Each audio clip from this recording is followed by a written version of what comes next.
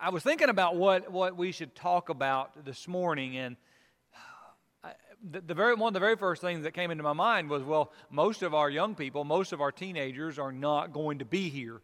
And so many of those young people, they're in the process of growing and striving to grow into men of God, striving to grow into women of God. And it just kind of changes the dynamic that we have here this morning, because most of the folks that are here are at least a little bit older, I'm going to assume in a very general sense. And what you hope comes with age is a sense of maturity. Now, maturity doesn't always come with age, but there's some parts of maturity that only come with age, and we understand that. And it just kind of got my mind going down this road of what does it mean to be a mature Christian? And so my message this morning is a message to the mature. And that has nothing to do with your age. If you're sitting here thinking, well, I can check out of this one, right, because I'm too young. Chance was talking yesterday to the teens, and he started talking about some of the older people, and he pointed at me. And I said, man, I don't know what you're talking about. That ain't me, right? I'm still a young adult. That used to be in the 20s and the 30s, but I think anybody under 45 is probably a young adult, right? That's just all changing in my mind.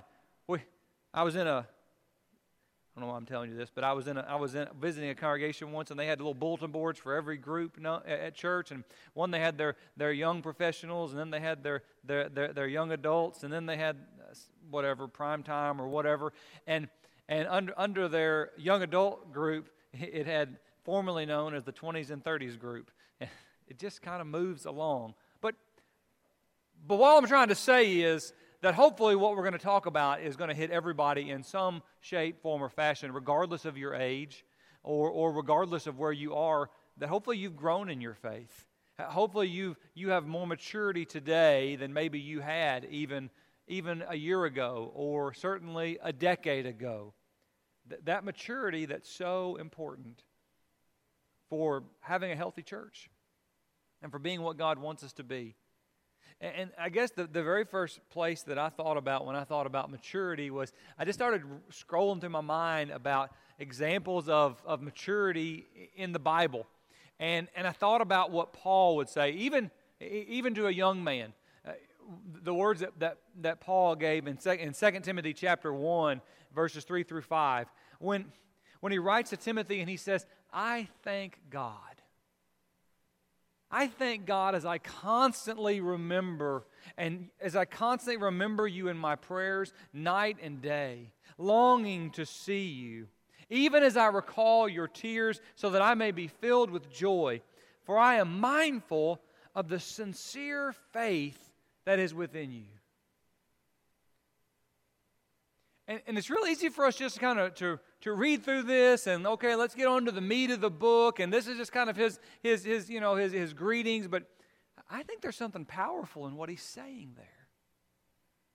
Paul is saying to Timothy, I look at you and I see someone who has great maturity.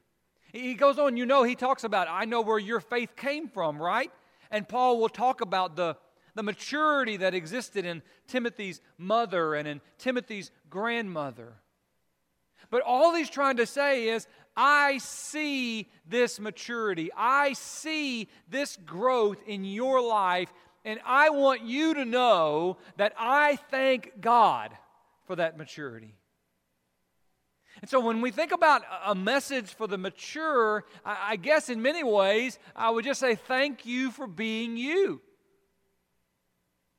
And that may make you a little bit uncomfortable, but it's a very biblical idea that we can give thanks for each other.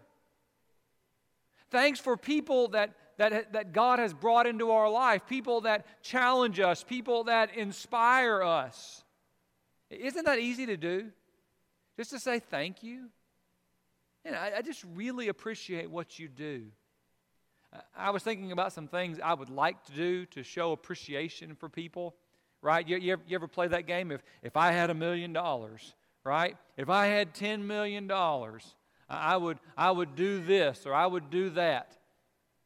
Anybody ever play that game in their mind? But I don't have $10 million, so, Donnie, I was going to give it all to you, but since I don't, sorry.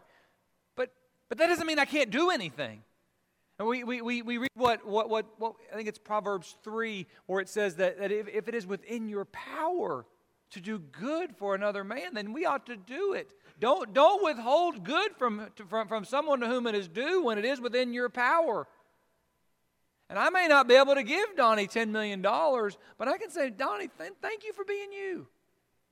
Thank you for the faith that is exhibited throughout your life. That's easy for us to do, isn't it? Man, I just appreciate seeing you here this morning. I come in and it just makes it better for me. That's what Paul is saying to Timothy. I thank God, and when I speak to God, I thank Him for you and for your faith. When we think about a healthy church, it is those who are mature that are the backbone of the church. The driving force behind the congregation. And by the way, I understand full well that not everyone in a body is going to be the most mature in the body. I know that. But that doesn't mean I'm not grateful for the ones who are.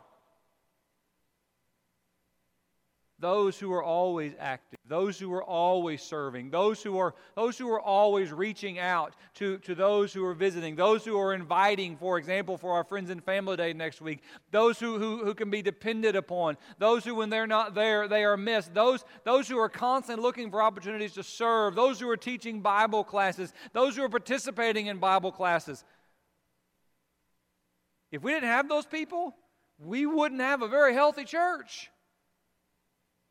But because we do, we have a strong congregation of God's people. May we give thanks both to God and to each other for those who are mature in our number. To give thanks that we have examples. Are there not people, as you even look out across the auditorium today, and I know you're not looking out like I'm looking out, but kind of the way our auditorium is facing, you can kind of look across and you can kind of see different people. Can't you see people that you look at their life and say, they're showing me something better? They show me something that I want to be. That example, that inspiration. I guess I would just start the same way that Paul starts his letter to Timothy, who, although he was a young man, was a mature man. And he said, I just want you to know that I give God thanks for a lot of things. And one of them that I give thanks for is you. Now, as we give thanks, the second place that my mind went was that we ought not to resent our responsibility. What do I mean by that? Because we're talking about maturity here, but to understand that with maturity comes a great deal of responsibility.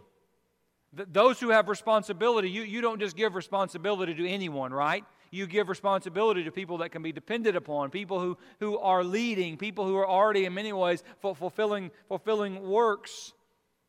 That with maturity comes a greater responsibility. Even in regards to becoming teachers of the Word, James would say, let not many of you become teachers, my brethren. And he didn't say that because he was trying to say, we don't want people teaching. He said that because he wanted us to understand what comes along with teaching, knowing that as such we shall incur a stricter judgment. There's a great deal of responsibility.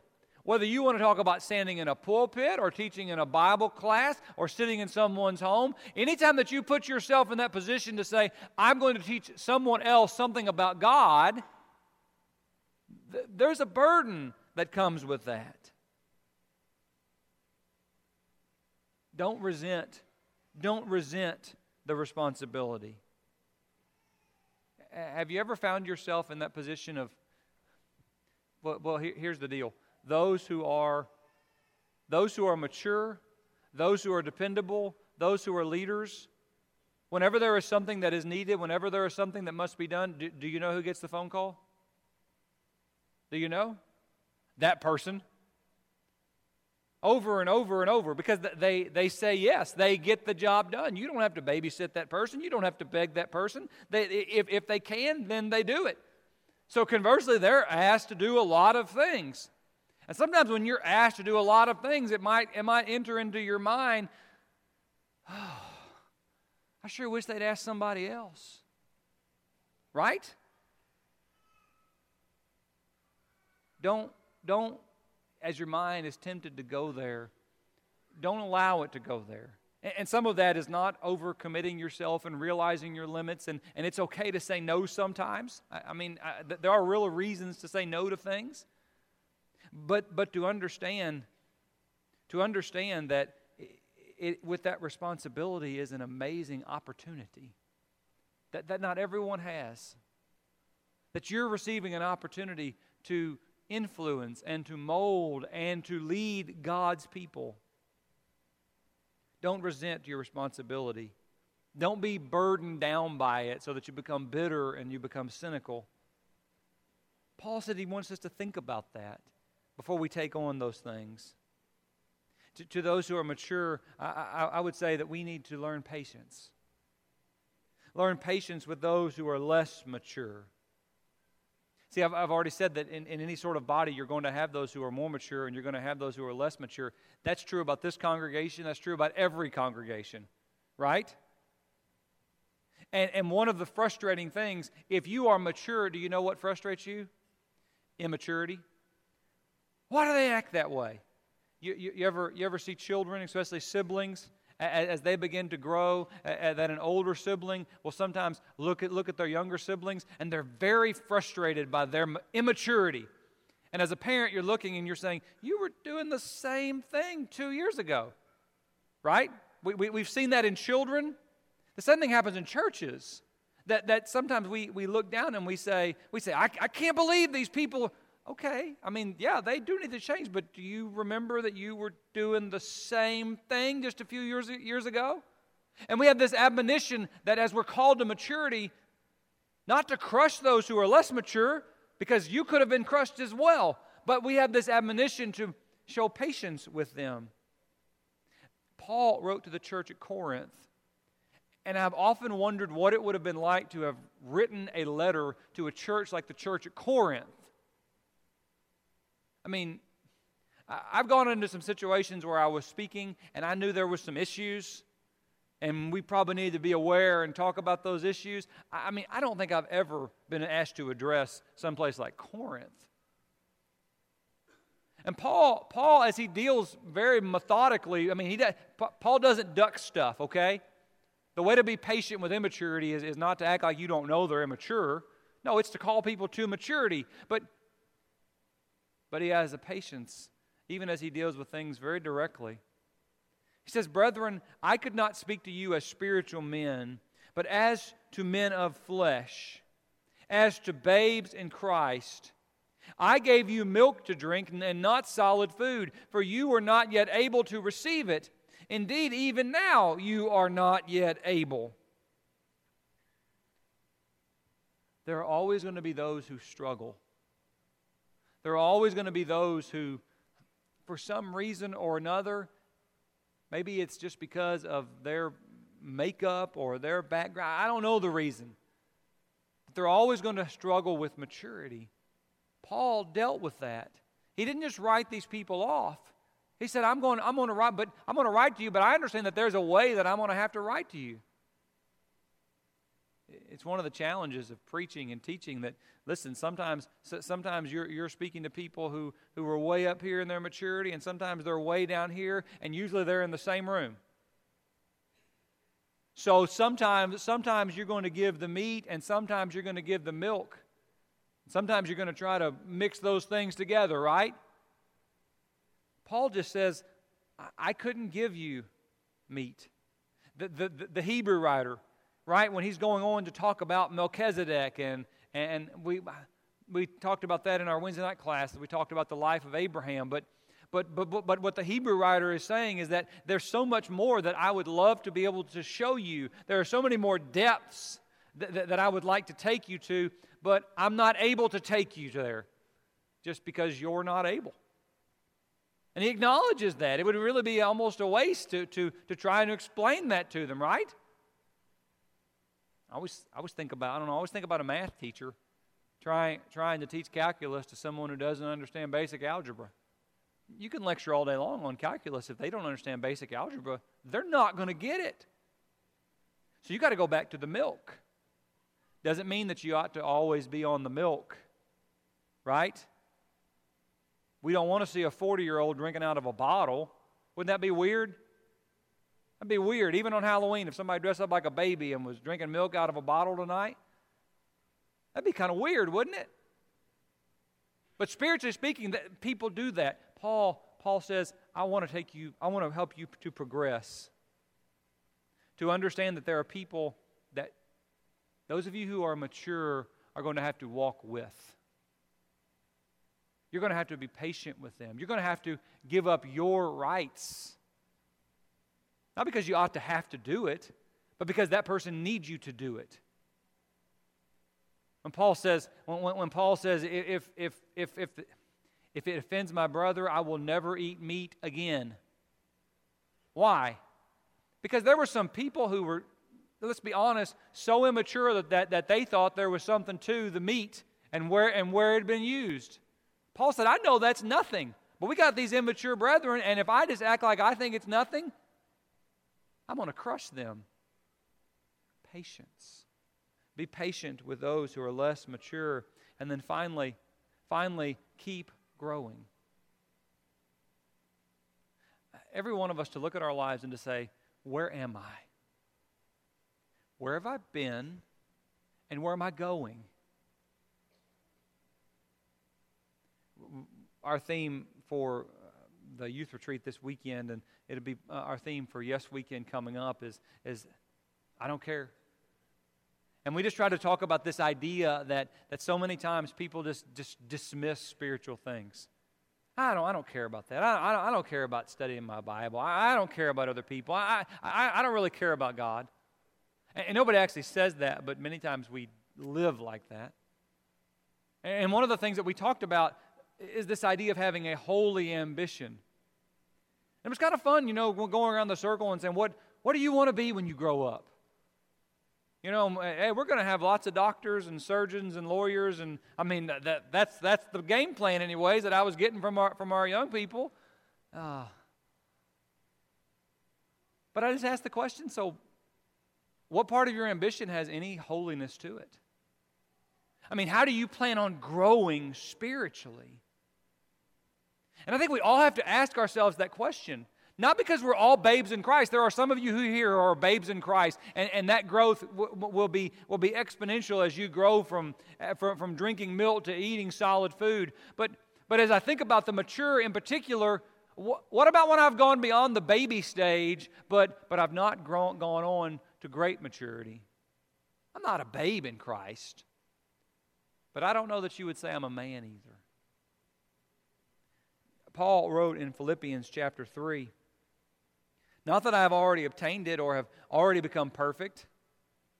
See, it's this interesting thing. Anytime you talk about maturity or what is right, that there are some who will think, well, you think that you have it all figured out. Paul says, how far from it? I don't think that at all. As a matter of fact, my observation has been that the most mature people have the most awareness of their sin. Immature people don't think much about sin at all. But when we grow in Christ, we see Christ much more clearly, which forces us to see our own sin. So it's not that I've obtained it or become perfect, but I press on. I press on in order that I may lay hold of that for which also was laid hold of by Christ Jesus. Brethren, I do not regard myself as having laid hold of it yet, but one thing I do, forgetting what lies behind and reaching forward to what lies ahead, I press on towards the goal for the prize of the upward call of God in Christ Jesus. I press on. I read those words, and here's what I think. If the Apostle Paul, the man who gave up everything in his life for the glory of God, the man who was beaten for the glory of God, the man who was willing to die for the glory of God, the man who was imprisoned for the glory of God, if he needed to grow in his faith, I don't think I'm looking at anybody who doesn't need to grow in their faith. Because I'm striving to grow into the very image of Christ, to be with Him for eternity. Keep growing. I want to challenge you to think about that in your life. How are you going to grow spiritually in the next 6 months, in the next year? I mean, what do you have to achieve? Where are the holes in your faith?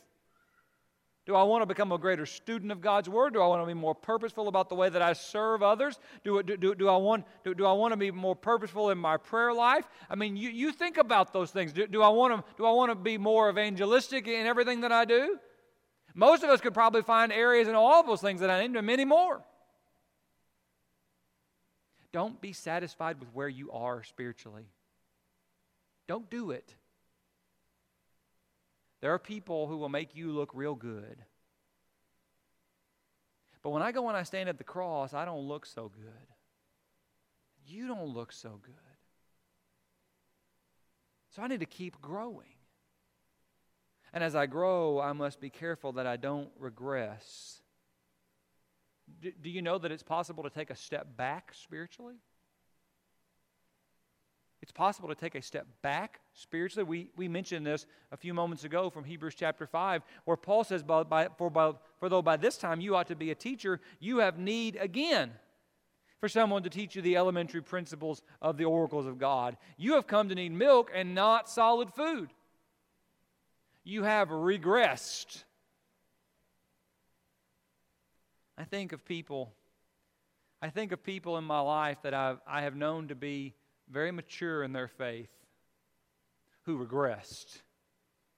People who have served as elders, people who have served as ministers, people that have been Bible class teachers, people who have been incredibly evangelistic. But then something happened, and there's always a story for what happened. But they look at their life and they would say, I'm not as mature as I used to be.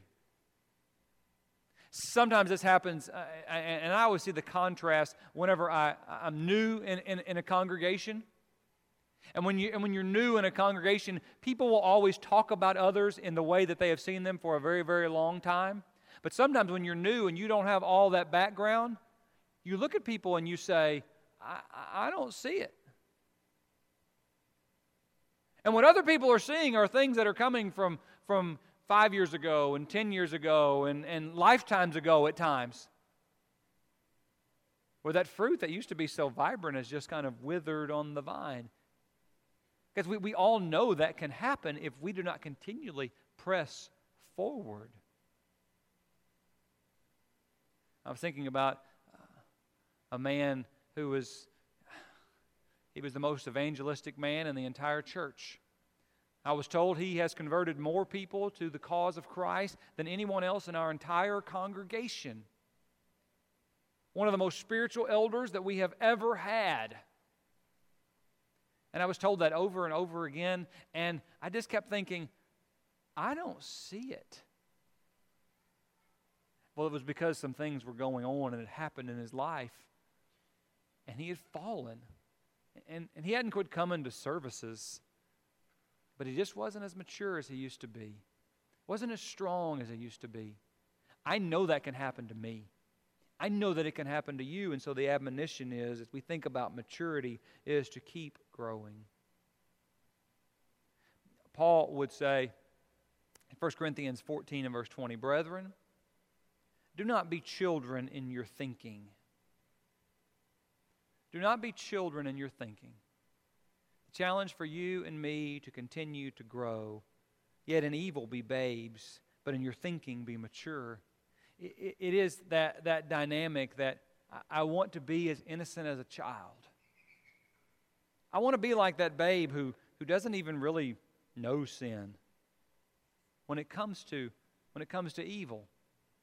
But when it comes to the way that I think, the way that I see God, the way that I see the world, the way that I see myself, he says be mature in those things.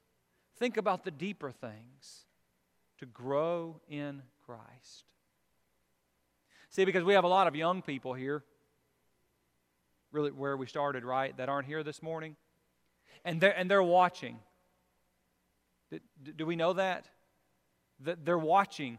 And their understanding of what maturity looks like, and in many ways what Christ looks like, it's going to come by looking at you and looking at me and looking at the way that we deal with sin, the way that we repent, the way that we pray, the way that we treat one another. They're going to see either the presence or the absence of maturity in us. I want them to see something significant. More than that, I want God to see something significant. In spite of my immaturity, I want Him to see someone who's striving to know Him more and more every single day. Friends, if you're here this morning and you're outside of Christ, then take a huge step in growing in your faith by coming and being born again. Repent of your sins, be baptized, have your sins washed away, and begin that walk in newness of life. If you're here this morning and maybe even as someone who is in Christ, you just haven't acted like Christ. You've allowed sin to rule your life, or you've just allowed Christ to be pushed over in the corner of your life. Then come back to Him. That's what we're reading about there in the book of Hebrews, right?